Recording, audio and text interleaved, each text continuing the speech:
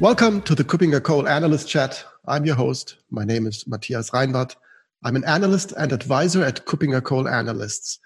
My guest today is Graham Williamson, and this again is a long-distance podcast episode because Graham is based in Brisbane, Australia. He is the director of the Kuppinger Cole branch headquartered in Singapore. He's an analyst in the areas of identity as a service, dynamic authorization control, and privacy. And this leads us close to our today's topic. Hi, Graham.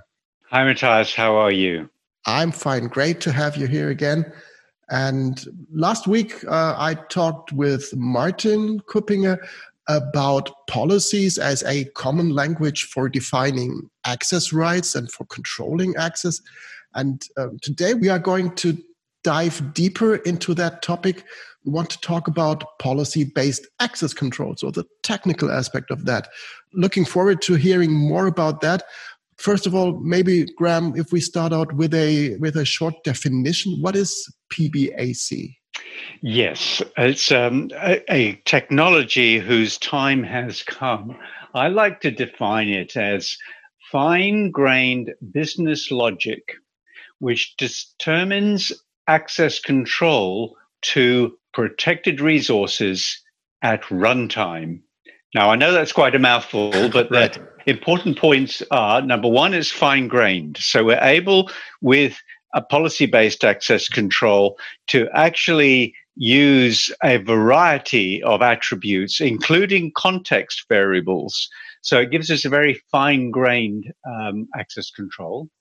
Is based on business logic. So rather than many role-based access systems left up to the IT department to do, with policy-based access controls, it is the business departments, the line of businesses that determine what the logic should be.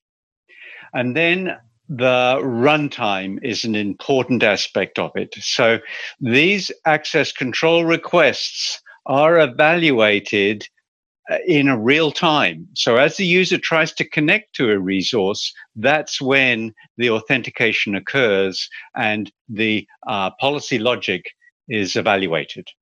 Right. So from what we talked about last week and what you just mentioned, I think that really is making this kind of access control, of this authorization management, much more agile, much closer to between the definition point of a policy and the actual evaluation. So you can really change also policies and the behavior of the authorization system more or less at runtime. Is that true?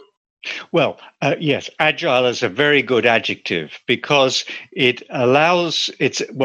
suggests to us that we can make changes to those policies as business requirements change, and those policies will evaluate attributes as they change. So you're quite right. It gives us a very agile environment.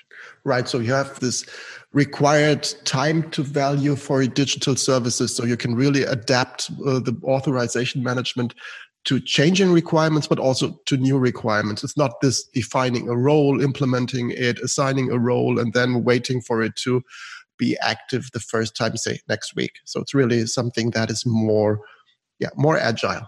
Yes. Right. I think, the many aspects that you just mentioned, also evaluating context data and context attributes is really something that gains more and more importance, especially when we look at the changing threat landscape over time. I understand that you did quite some research in that area of policy-based access control, and that we just recently published a market compass around that market area.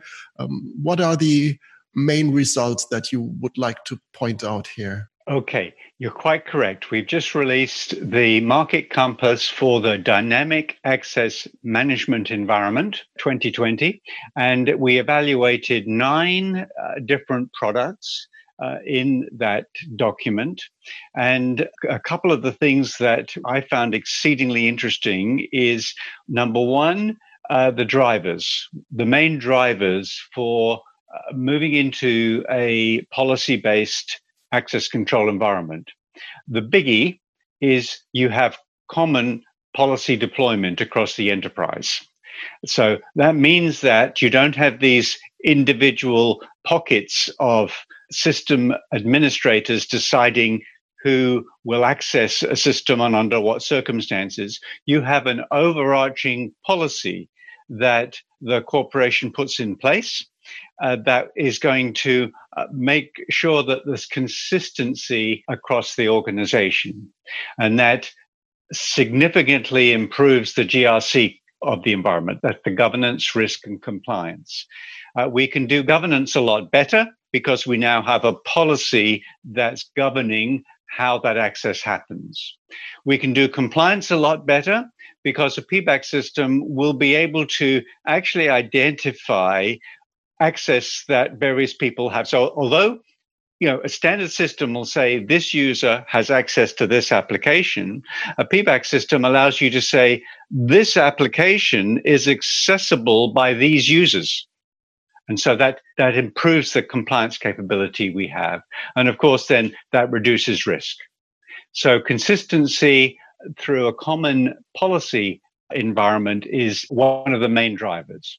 Another driver is the ability to accommodate a diverse access control requirement. So whereas in a standard role-based system, you've got a static environment that is put in place to manage entitlements, in a policy-based system, you can now incorporate these other attributes we talked about, for instance, context variable. If we don't want the finance system to be accessed in the evening, like if it's restricted just to daylight hours or business hours, we can do that quite easily with a policy-based system. So it gives us a much more diverse environment.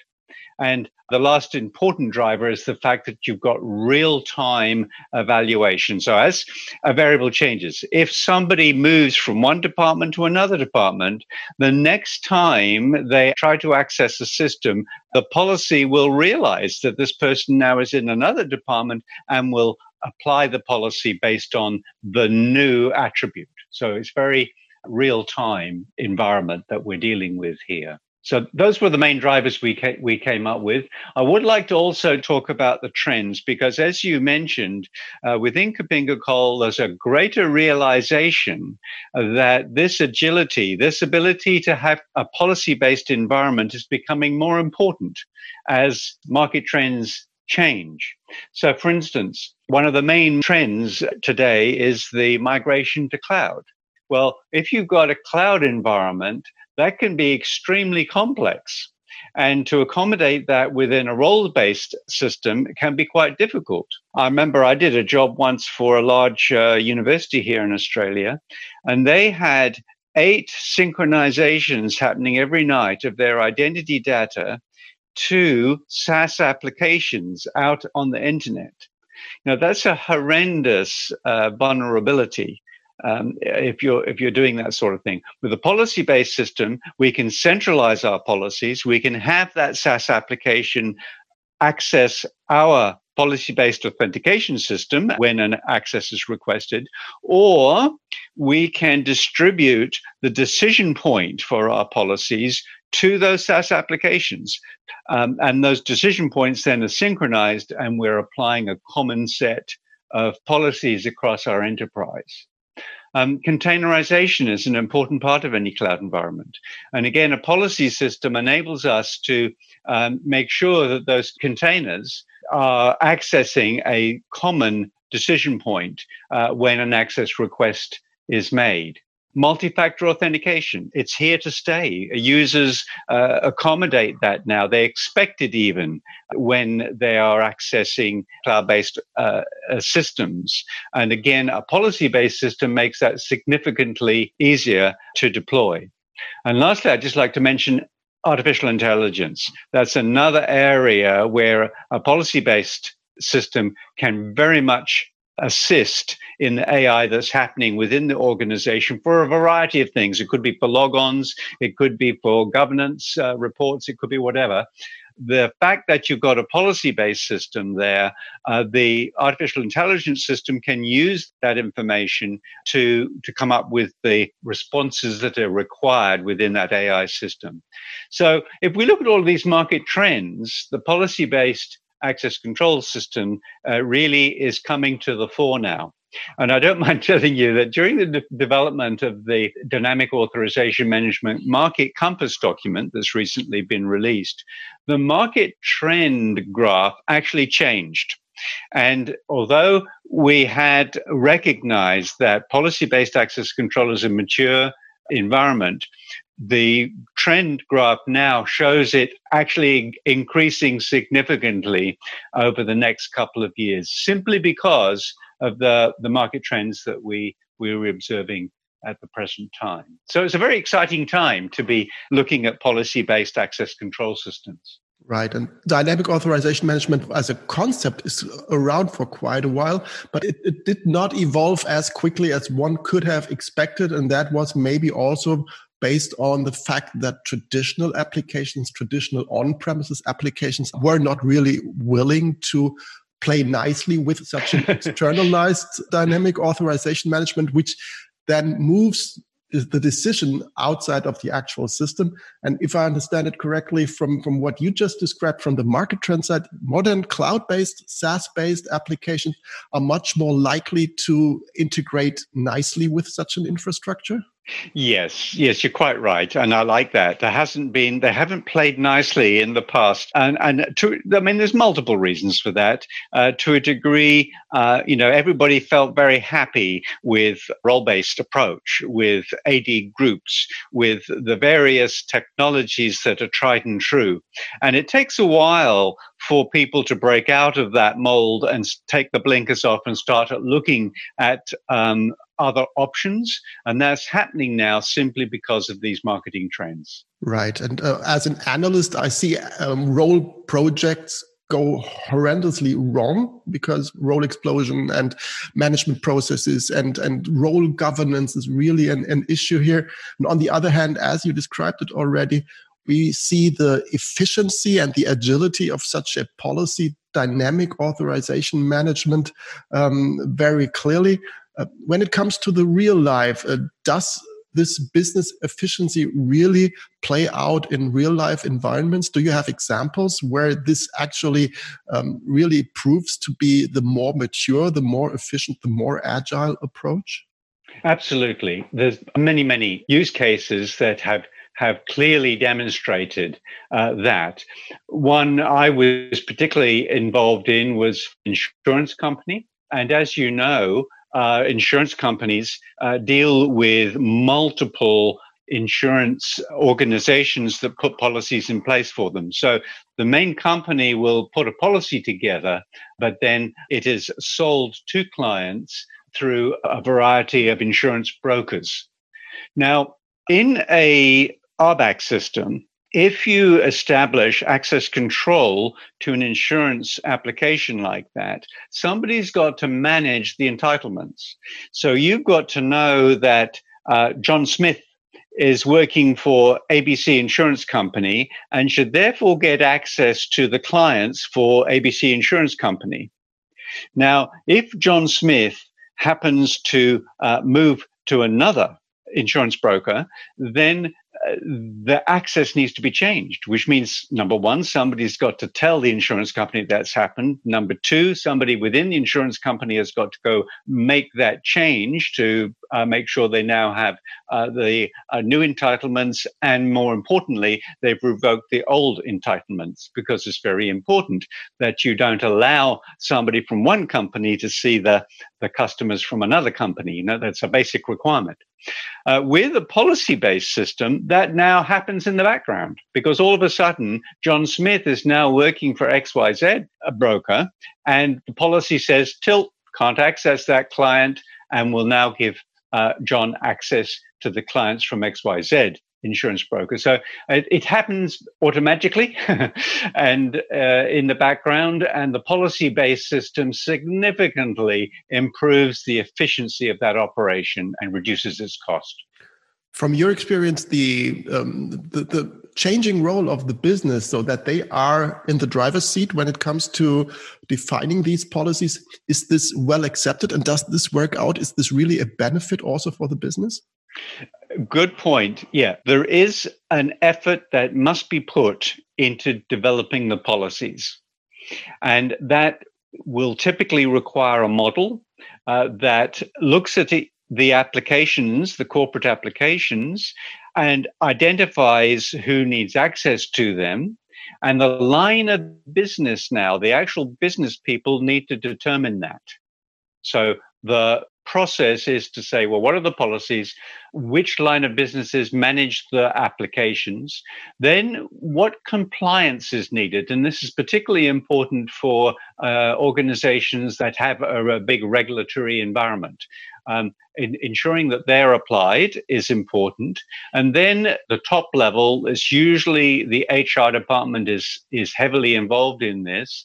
And the CIO level, we're raising the level of involvement within the company to higher management who will say, yes, this is the policy that we need to apply across the organization.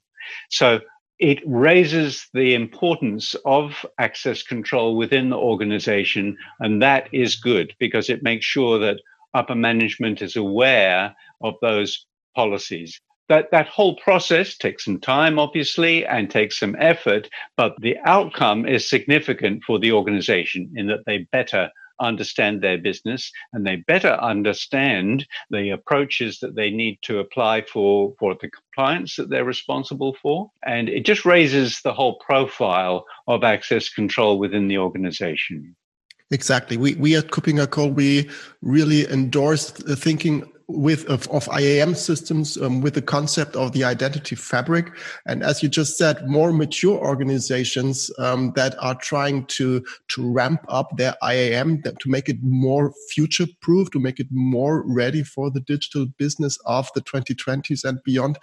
At that point, we are really recommending to consider thinking within policies for defining access and for implementing that increasingly using dynamic authorization management tools as part of an overarching identity fabric as an architecture and infrastructure for that. And that really plays well together. It is a shift in thinking of assigning access, of defining access, but getting away from large, complex role concepts, I think is really also a good thing to do, and moving to more agile, more faster and more efficient decision-making processes within the applications.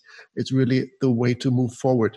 You've mentioned the market compass already. So of course, we would recommend our audience to go to the Kuppinger Cole website and have a look at the market compass. Is there any other research, any other information around that you provide, that Kuppinger Cole provides in the area of dynamic authorization management? Yes, there's some really interesting webinars right now. One is on the site that's called Seamless Connectivity, Why You Need It and How to Get It Right. So that's in the webinar section of the website.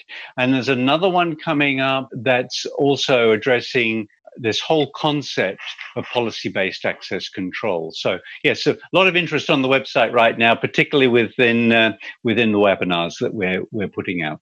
Right, great. So to sum it up, this policy-based dynamic authorization management is really a new approach, at least when it comes to the market trends and the reality out there when we are implementing systems within IAM. It's really something to have a look at and to learn more about if there is interest in that. So for the audience, please head over to kuppingercole.com, find the market compass, just register for the webinars. They're free to have a look at afterwards. For the time being, thank you very much, Graham, for being my guest today and for telling us about your recent research around this area of policy-based access control. Any final words you want to add? Just that policy-based access control is a technology whose time has come, and we recommend everybody takes a serious look at it to see how it might fit their environment. Right. And we have a mature market there. So there is quite a variety of products and vendors to choose from. And I think the market compass is the right starting point there. So thanks again, Graham, for being my guest today. I'm looking forward to having another episode together with you around the globe very soon. Thanks again. Sounds good. Thank you. Thank you. Bye-bye.